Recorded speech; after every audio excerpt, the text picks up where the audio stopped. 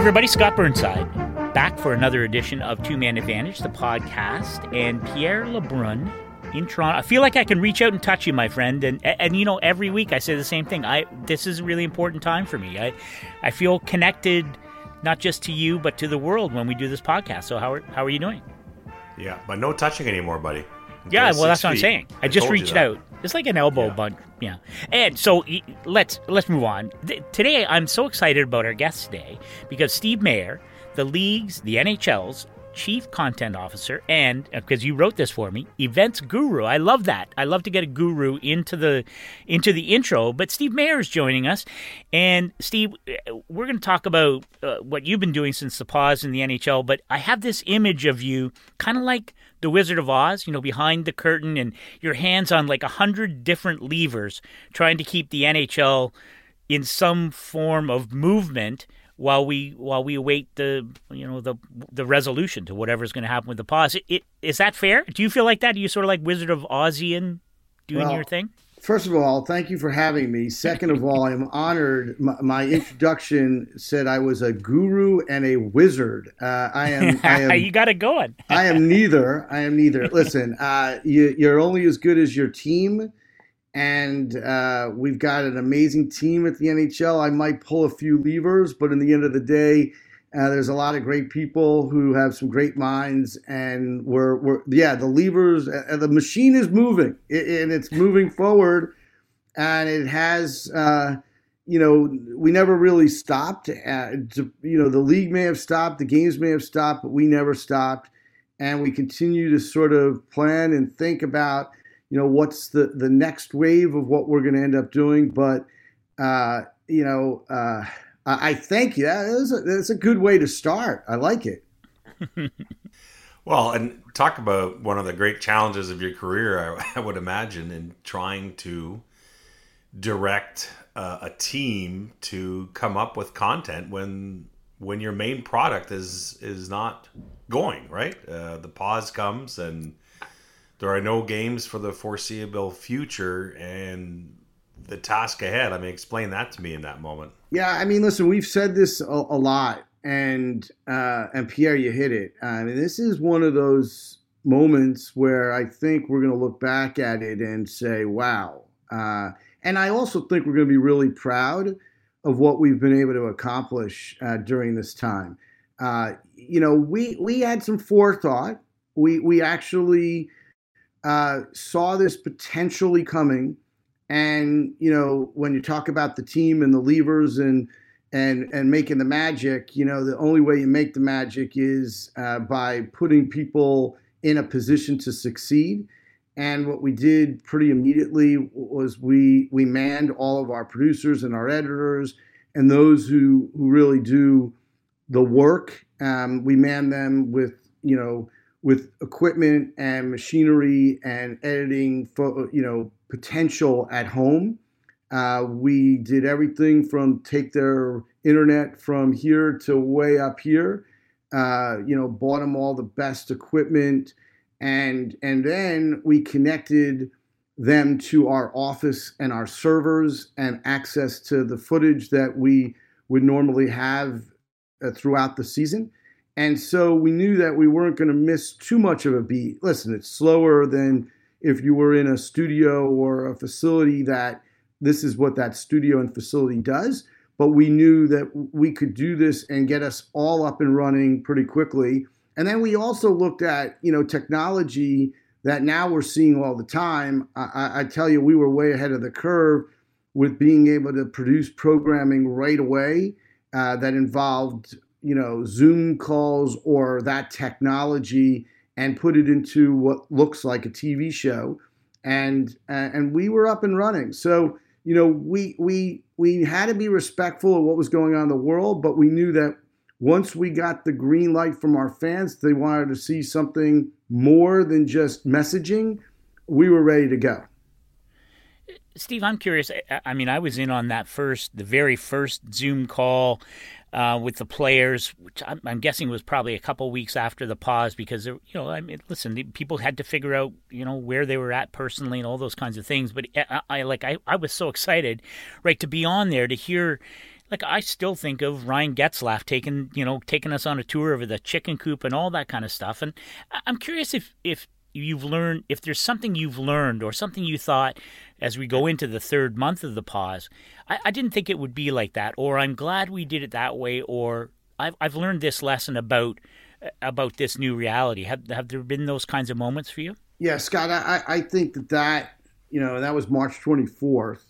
So that was 12 days after the pause. But remember, that was a big moment. We saw, first of all, the portability of, the function of what we're doing makes it fun. Where Getzlaf gets up and next thing you know, you're in his backyard. Where, the Hughes brothers get up and the next thing I see is they're playing ping pong against each other. Where we take, the DeBrusques down to their dark and dingy basement and suddenly they're shooting like bows against, cans in their basement. I mean, these are things that you wouldn't normally see. And I think, the players have been so amazing. Like they've allowed us into their world and been really cool about it. And I think that's what we didn't know going in. Will the players be accessible? Will the players want to do this kind of content? And they have. And I joke about this all the time, but we would have taken a year to get Wayne Gretzky and Alexander Ovechkin in the same room to do a 1-hour interview. And it was literally a phone call to both parties saying, we want to do this at Thursday at 3:00, and within 5 minutes they both said sure. And suddenly you've got an interview that you would take forever to put together. So this new world has brought us together, oddly, when we're talking about social distancing so much. And I think the possibilities, not only during this period of time, but for the future, remain endless, because we can just put people together that we never were able to put together or didn't think we could in this manner beforehand. Right. I was just going to get to that, Steve, that there are some things that you guys will have experienced out of necessity through this that may actually be on the other side of the new normal at some point, right? Do you think? I mean, there are things that you like from the sort of the tech experiences you've had here that, hey, maybe that's something we'll do even when we're all back to normal one day. Boy, I can't wait for that, by the way. Yeah, but you mentioned it, Pierre. It's the new normal. What is that? And we're going to see way more to come. But like some of the shows that we've done, that we've wanted to do, that we thought would work during this period of time, will absolutely continue once we come back and start playing. Just the access, some of the personalities that we've learned, the Connor Carricks of the world, that we didn't know much about, but, now he's on social media a lot and, he's been a go-to person. Some of the shows, the way we rewatch games with people, whether it's players, alumni, even fans, celebrities rewatching games. I mean, it's fun. It's got a good reaction. Do we continue to do that once we come back? I think from the content standpoint, we've learned a lot. I think we've done some really fun and good things. And I absolutely think that this is to continue once we come back and even grow. There's many, many, many more ideas that we've got that we'd love to try out, experiment. We just did a cooking show last week, and it was awesome. Nick Bonino and a celebrity chef, Chef Ludo. We're going to debut that next week. I mean, the possibilities are endless. We were having some fun. It keeps us busy. And we find that the fans, the engagement is way up for obviously, non-hockey video during this period of time. The numbers are outstanding. And, we just hope that we can continue that. But we're going to shift a little bit. We also are finding that everybody misses hockey so much. And I do think we're going to shift a little bit towards more highlights, more recaps of what's happened so far as we get closer to play. So that's a great segue, Steve, because so much of what we've been talking about in the last call it 2 weeks, what the return to play committee is dealing with in terms of what a format might look like. Obviously, no fans will be in the buildings. Can you share some of the, what fans might expect when we get to that point, regardless of what the model looks like, but what the actual moment will look like or sound like, or how you will, what the experience will be like for the fans? Can you share some of the things that you're thinking about for that moment when we do see hockey back, in whether it's in July or August or whenever it is? Yeah, so we're looking at this new world, and I think that it's exciting. Let's go back. We're also we have an eye. There's other sports that have started already, and we watched German soccer and the UFC and NASCAR and a few of the sports that have debuted with no fans. And it's obvious we're going to start with no fans. So how do you make the environment visually exciting?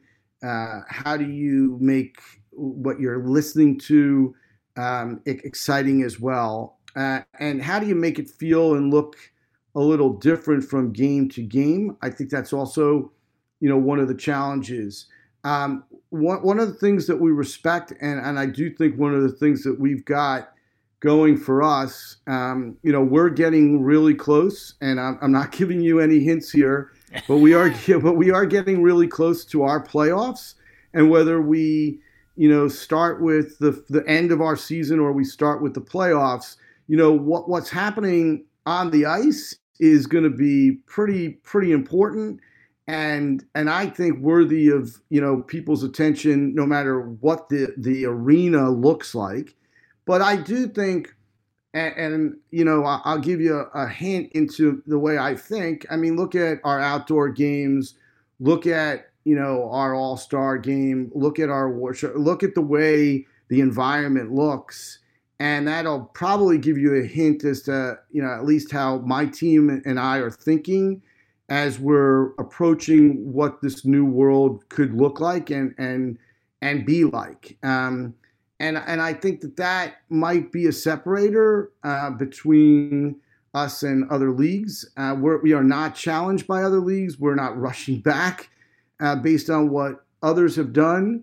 But there's no question, we're keeping an eye out on, how they have approached things, especially those that have already started, and what's working and what's not. So it's a work in progress, and we're not coming back next weekend. So there's breaking news for you guys, breaking news. But I do think that we are, and there's no question, evolving into a plan that I hope our fans will like when they see it. But there's so many different ideas out there. I've read them all. I've heard them all. We've been pitched. Every company in the world seems to be, reaching out and wanting to pitch us on virtual fans and, sound and, cardboard cutouts, as you've seen. We're not going to go like in South Korea where they put actually, blow up dolls into the stadium. I don't think we're going there. But there's so many different possibilities of what you could do. Hey, what do you guys think? I'm asking around. I'm also curious. And listen, throughout the entire experience, whether it's been content or in this, we've got an ear out for what our fans really want and what they're expecting. And I think we're very curious. We have our own ideas, but at the same time, it's interesting to hear from others. Well, if you change your mind on the blow-up dolls, Scott has a whole collection of them at home. But anyway, I knew that was coming. Well, what a great how about a setup for that? I'm not trying to trick you into confirming anything, but every team I talk to, players I've talked to, everyone's expecting 24 teams to return. And let's say it is that. It may not be, but let's say it is. I think there's a lot of confusion out there about the idea of expanding the actual playoff grid as opposed to the way I look at it. You tell me if I'm wrong. Whatever the number is, okay, when the committee has a deal, the return to play committee, it still would be X number of teams trying to get to 16, right? Or is that just semantics in your mind, Steve? Pierre, I will just say this. I went to sleep Friday. I woke up Saturday. It was different. I mean, I listen. I think, and I read what you guys write. I obviously know a little more from being inside. It's an ever evolving plan, and it's changing all the time. All the time. I think that the talks are fantastic between the NHLPA, the players, and Gary and Bill, who are primarily in those discussions. But it's ever changing, it's ever ongoing, and we, as an events team, we on that side just have to be very open and ready to be nimble, and that's what we're planning on. And whether it's 4 venues, 2 venues has been widely reported. For us, we're ready, and when we get the call as to what it is, we're gonna move, and we know it could, listen, this could be 2 months from now, 3 months from now, it could be 6 weeks from now. We're ready. I mean, we've had so much planning. We feel confident. The most important, by far, aspect of all of this is putting our teams, our players, our staff, everyone in the safest environment where they feel unbelievably comfortable that once they enter, they will be taken care of, and that everybody around them is also safe. And that's our biggest issue. And when I say issue, that's our number one, and it will lead to where we're going to go. It will lead to how we're going to set up once we get to a certain site. All of that will just, be because of, safety first. The rest of it, obviously, will, whether we're going to deal with 24 teams and a playoff that gets to 16, whatever it is, my job, our job, is to make sure that we can execute that tournament and make it flawless, and have fans enjoy what we're going to put out on a daily basis. And it could be 3 games a day, 6 games a day. It'll really determine. A lot will have to do, as you guys know, with TV and their interests. But yeah, we're planning logistically. We got our act together. We're really confident that we could put together this tournament, whatever it happens to be. Steve, you mentioned the centers or the cities where this could end up happening, and whether it's 4 or 2. Certainly, Gary, I think, mentioned not long ago, could be 2 centers with 12 teams each as a potential model. Can you describe, and especially vis-a-vis making sure that sort of bedrock of safety and comfort is there, because this is part of your gig as well, if I understand it. But maybe can you explain some of what goes into, because there are lots of NHL cities that would love to have the NHL come to town for this event, but what kinds of things are you looking at? What kinds of factors go into saying, yeah, this could work. This could work here. Maybe it wouldn't work as well here. Can you describe some of those factors and as you go through the vetting process of where this might actually take place? Yeah. So Scott, we started the process. It was actually interesting with a few teams, which for one reason or another grew to many teams, and now we're back down to what I would consider a workable group.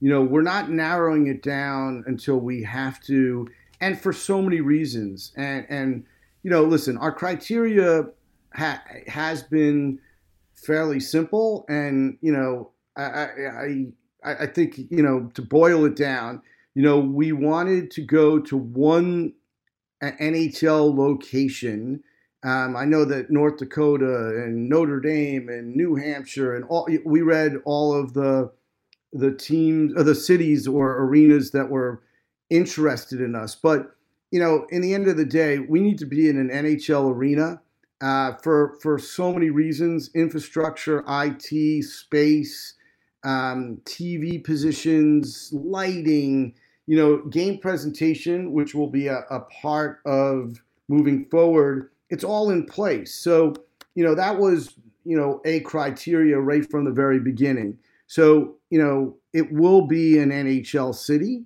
that will host, whether we're in 2 cities or 4 cities.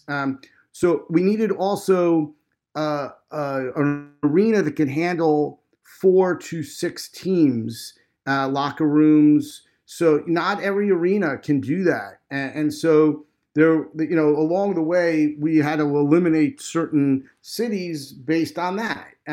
We had to look at practice facilities. At one time, we were talking about 8 teams, 12 teams. We're talking potential training camps.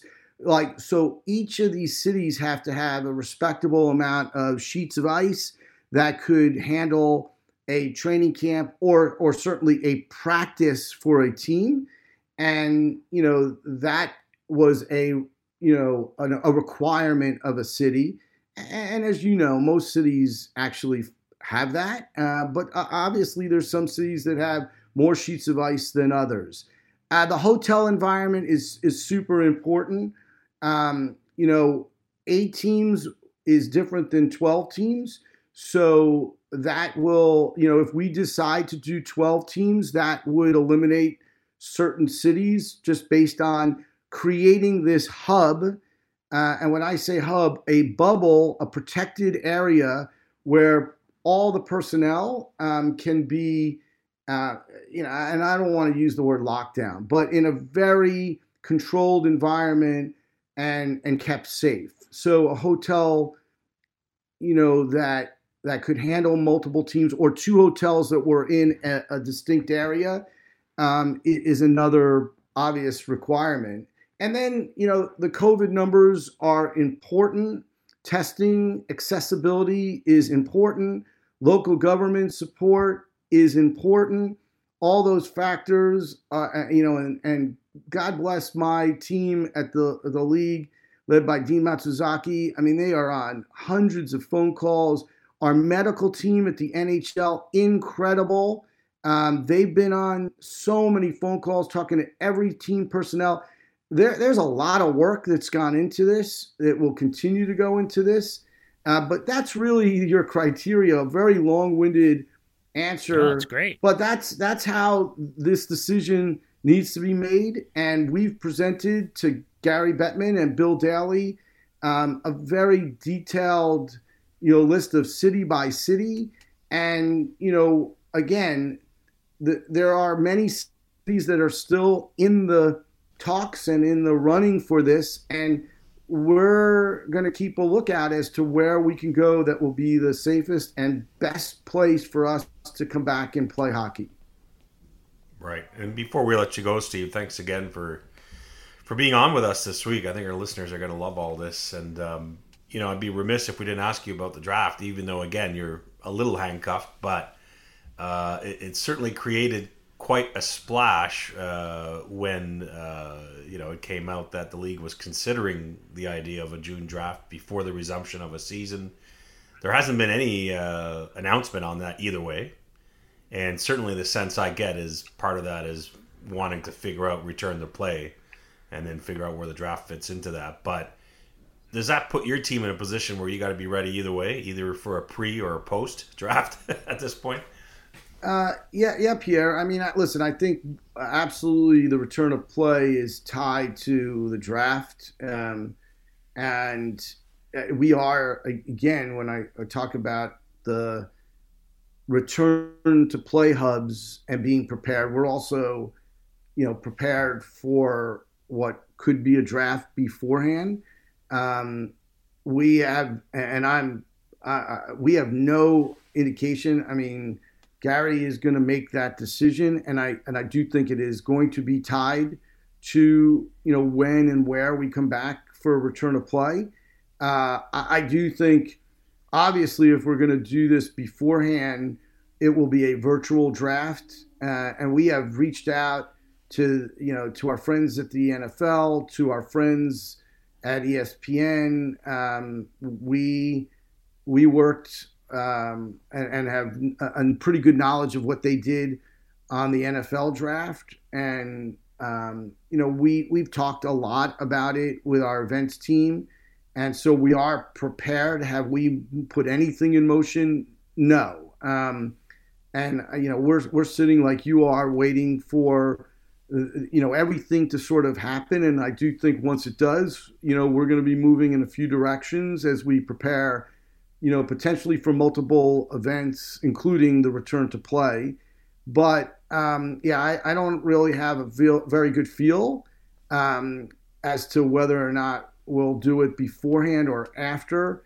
But I would say, it is all tied to, the announcement of our return. Steve, if I can just follow up before we do let you go. Pierre and I do this all the time. Yeah, we pretend we were going to let you go, but we just keep going. But I have a feeling that if you really wanted to, you would keep me for the rest of the day. Well, that'd be great. You don't. Yeah, I will tell you that you don't get paid by the minute here if you're on two-man advantage. That's Okay. it's just a flat rate. So. But I was curious. The whole draft thing has been fascinating, and especially given all of the attention and from I think a lot of corners, the success of the NFL virtual draft. Were there sort of lessons or thoughts when talking to people at ESPN and the NFL and coming away from that? Are there things that you can share to say, I think this, these would be important factors or issues whenever we do our NHL virtual draft? Are there things that you've come away with that you sort of put in your hip pocket given those experiences? Well, first, I thought they did a great job, and this is not an easy time. I casually say we're doing all this content. I casually talk about how we set everybody up, and to do what we're all doing in this period of time, it's not easy. It's not easy, and what they did was incredible for them to connect all of those draft picks, all of those team personnel, their announcers, the commissioner, all into one, what I thought was a seamless program. Listen, did we take away a few things from their draft? Yeah, sure. I think, and I've heard it from fans, I'd love to hear your thoughts. We wanted to hear from more people. And they didn't have a lot of interviews. They just went from pick to pick. And so maybe, as we do our draft, that would be something we might be a little more interested in. But I think one of the things that we have talked about, which is interesting for us, is how many of our picks are not in North America, Right. and from a time difference, we're going to be picking a guy who, it might be 2 a.m. in Europe. And I think that'll be interesting. It could add a little fun to the whole draft, but that is something that we need to consider. And I also think, listen, they did an incredible job of sending kits to all the draft picks. And, how many of the picks do we do that for? Those are things that we'll consider. What did you guys think? Yeah, I thought it was tremendous, and I watched every single second of it. Of course, I'm a diehard Dallas Cowboys fan, Steve. So the team I love, I think, had the best draft. I like to say that every time. But but the Giants will still beat you.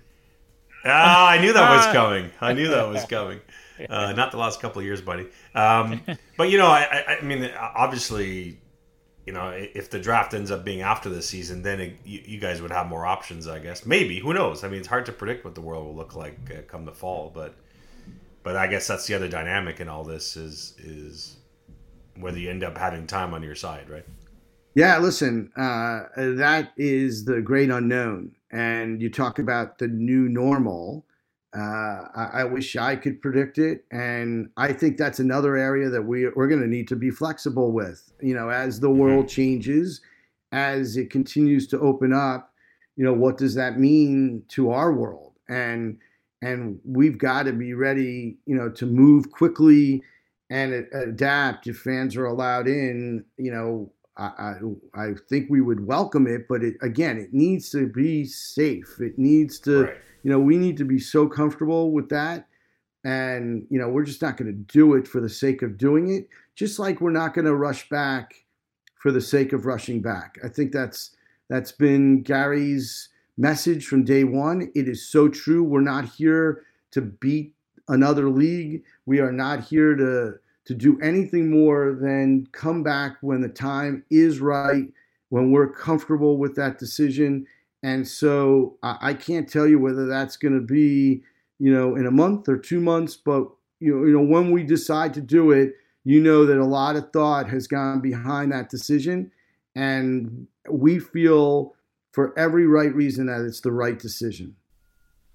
Cool. Listen, Steve, this has been tremendous, and you're right. We could go all day, but I don't think that would be fair to you, and frankly, it wouldn't be fair to the league because you obviously have work to do. But thank you for hanging out with us, Steve Mayer, Chief Content Officer of the NHL. That was honestly, thanks for doing that, and I wish you luck. You've got a lot on your plate, and the best of luck in making this all come together in the way that it should. Yeah, listen, we have a lot of a lot of material that we've got to sort through and get through.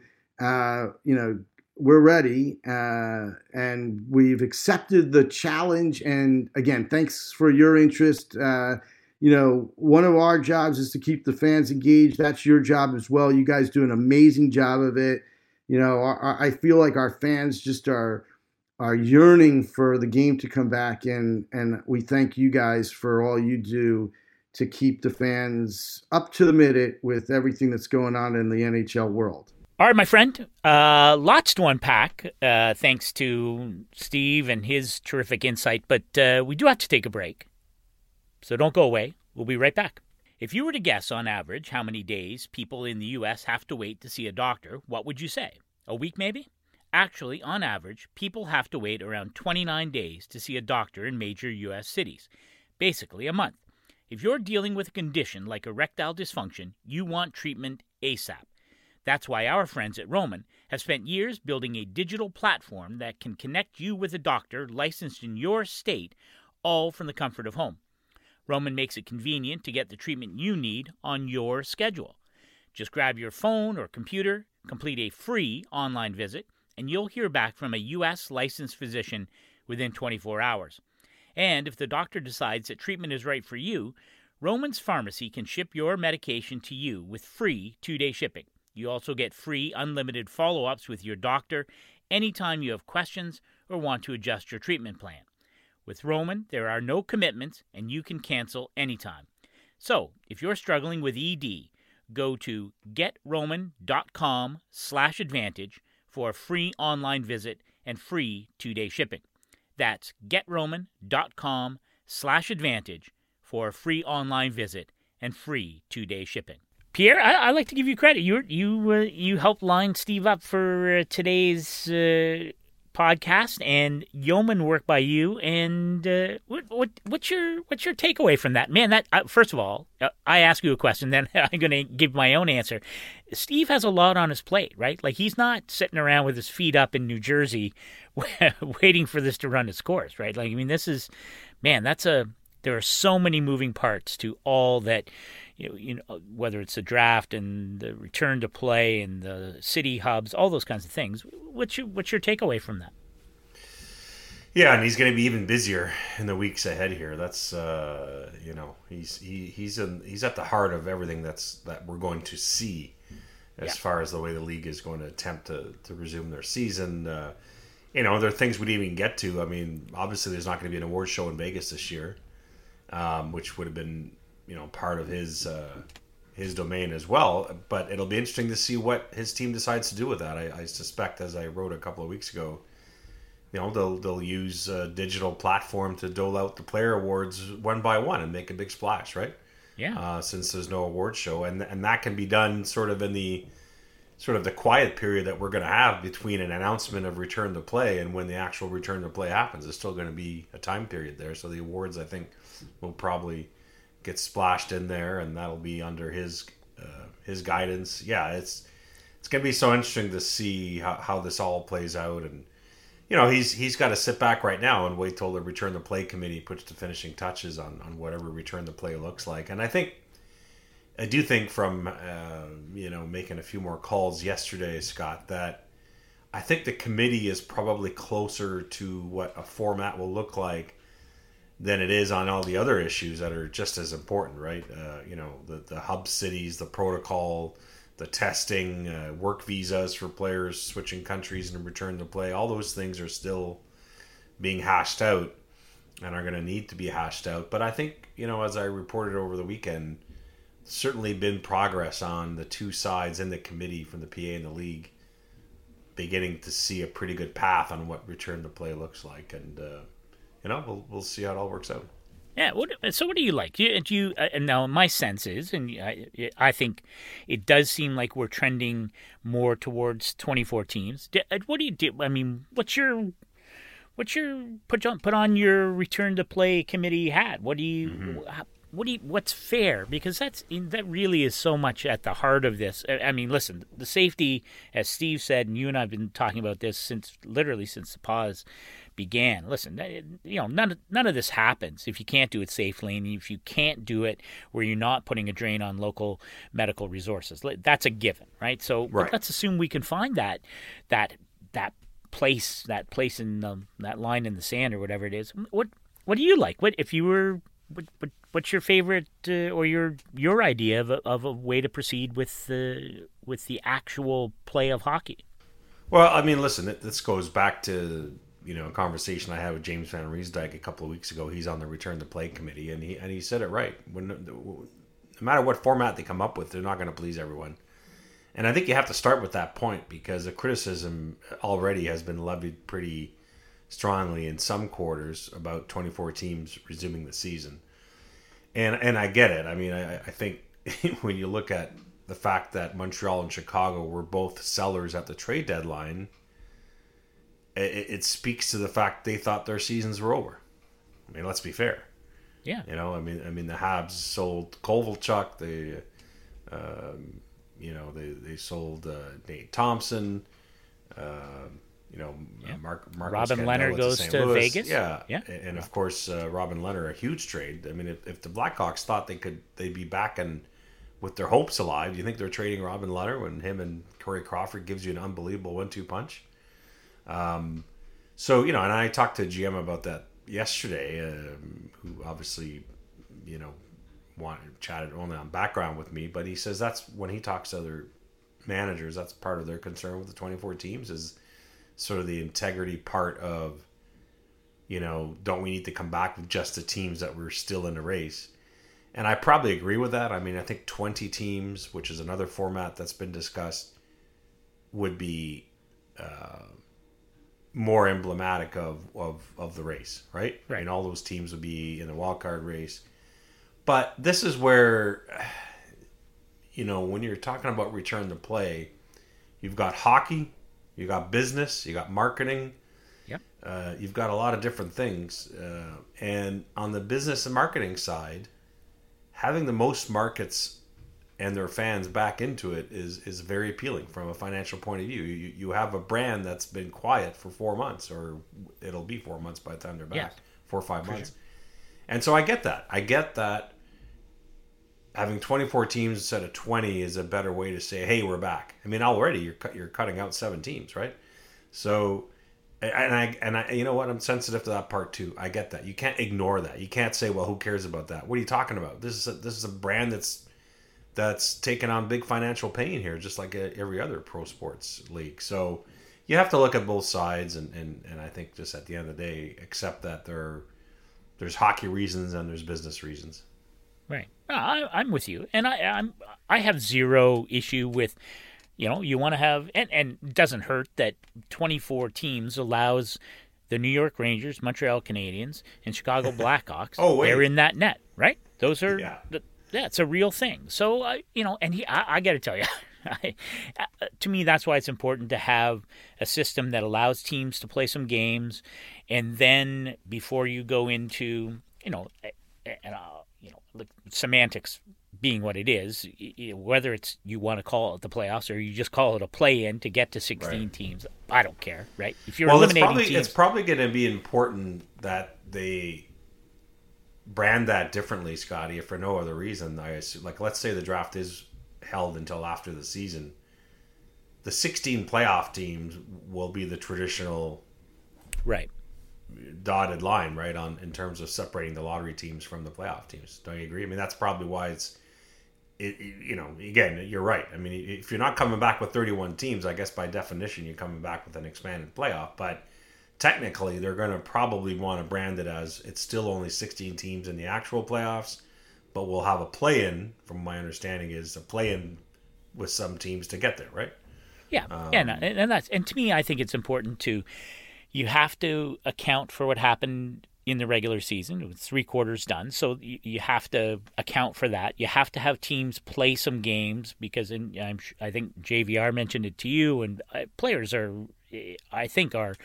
it's unanimous that there has to be a build-up before you start playing elimination games of any kind. So let's call it a round robin. Yeah, training camp will be important too, for sure. Yeah, training camp, you got to play some games. I don't think you can call them exhibition games, so you got to have games. This is the challenge, right? Having games that straddle that line between where you're eliminating teams right away, which isn't fair, but also not having exhibition games which have no impact. So to me, it's like, well, how do you, it's a point percentage thing, or like it's a math thing, which is that's way up beyond my grid. But let's say you figure it out, and then your top 2 teams in each of 4 groups, they get the bye after playing some games. And then this goes to the heart of what I think you're saying is, once you get to that best of 3, you're going to have good teams.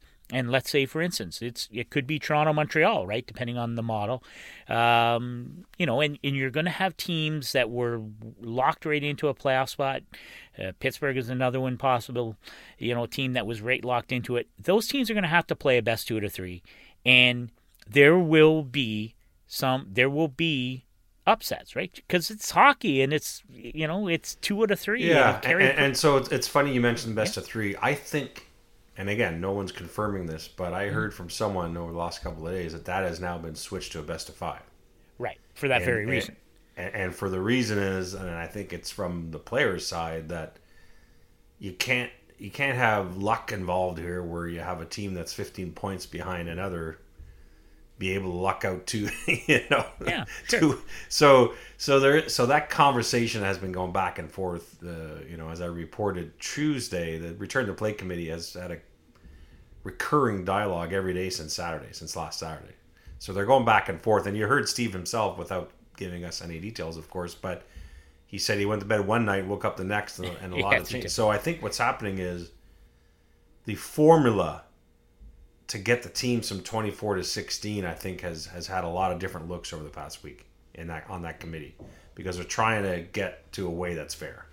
Right, and you can't, and also you can't have, you don't want it to take a month, right? Like you to get to, like there has to be, again, I'm sure this is part of the balance too, right? Even though you're not traveling because the teams are all in one place, if you go from best of 3 to best of 5, that's, you add an extra 3 or 4 days. Maybe it doesn't mean anything.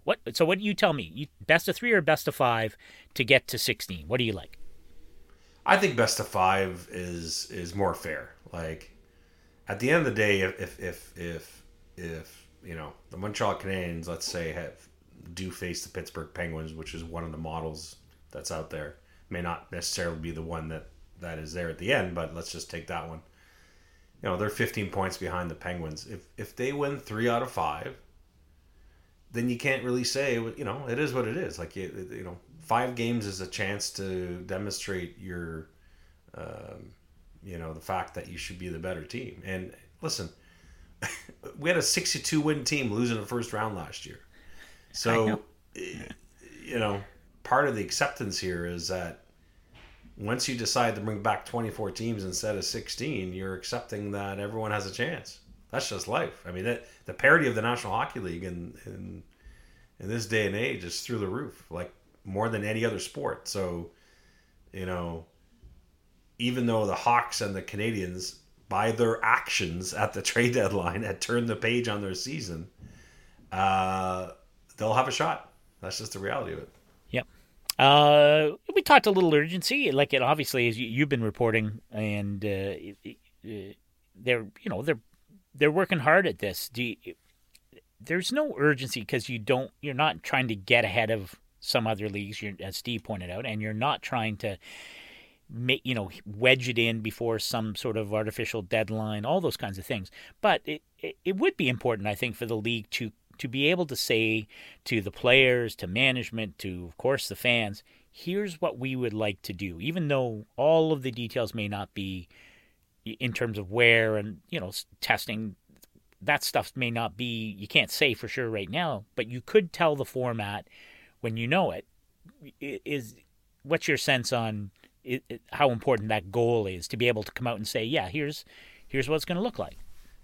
Yeah, I mean, the league will tell you that there is no timetable, but I mean, because if Gary Bettman has come out a couple of times now and said they're ready to delay next season until December, so presumably that means you can play into October for 1920. Right. Having said that, let's be honest. NBC is your is your U.S. TV partner. They no longer have the Summer Olympics in that July-August window. I think that's where the pressure is if at all possible to bring back the games to satisfy that window, right? Yeah.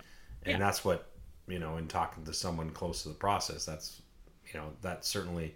So if you're talking mid to late July and into mid-September as your sort of 2-month window, I think that's still on the table. But if that's the case, if that's at all doable, then there is a bit of time pressure because to figure out this format over the next week or two, because you have to tell players that are in Europe and players that have to go from Canada or the US to Canada and the border situation and everything, that here's the plan and you got to be quarantined when you get here, and here's what camp's going to be like. There is still an important lead up before you get to play games. So from that perspective, if you are looking at that Summer Olympic TV window, I don't know that you can go much past mid-June without having all this figured out, in my mind. Agreed. And as I tweeted Tuesday, my sense from someone close to the committee is that they were hoping not to have the entire package figured out, because I think there's still too much work involved, but at least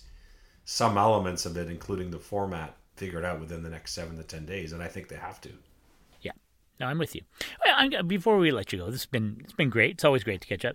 I was thinking about you and how, listen, I don't have to say this.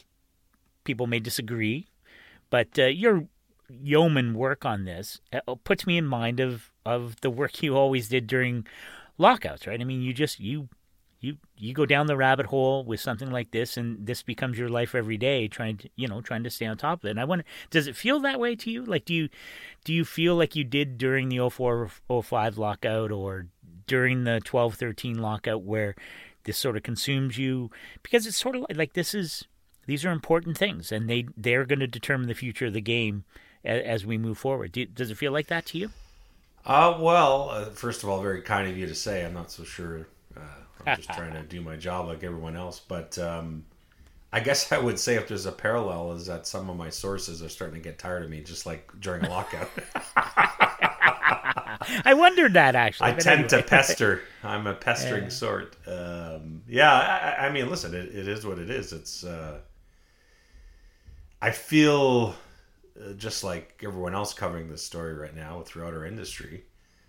I feel an obligation and a real desire to keep fans as updated as possible, because a lot of fans can't wait for hockey to come back. Now, not all fans. We've talked about that. A lot of fans are just cancel the rest of the season and focus on next year, and I respect that too. But there are a lot of fans who just can't wait to know about the format, about when the draft will be held, and I get a lot of tweets and reader comments to The Athletic from them, and so I know it sounds corny, but I really am motivated by that, by keeping hockey fans informed. Good. Well, I didn't get paid to say that. Well, I guess I did sort of, but no, it's true. Good work on you. All right, my friend. So it's that time. Of course, you should always listen to Two Man Advantage. We hope you do, and we hope you enjoy it. But also this week, Jared Spurgeon of the Minnesota Wild is Mike Russo's guest on Straight from the Source this week at The Athletic. And Hall of Famer Ray Bourque joins the Perfection Pod with Joey McDonald and Fluto Shinzawa this week at The Athletic, our guys in Boston. I love that name of that Perfection Pod. I like that. It's not as good as Two Man Advantage, but it's pretty good. It's a really high standard to set for yourself, though, as a podcast, right? I mean, there's not a lot of leeway there.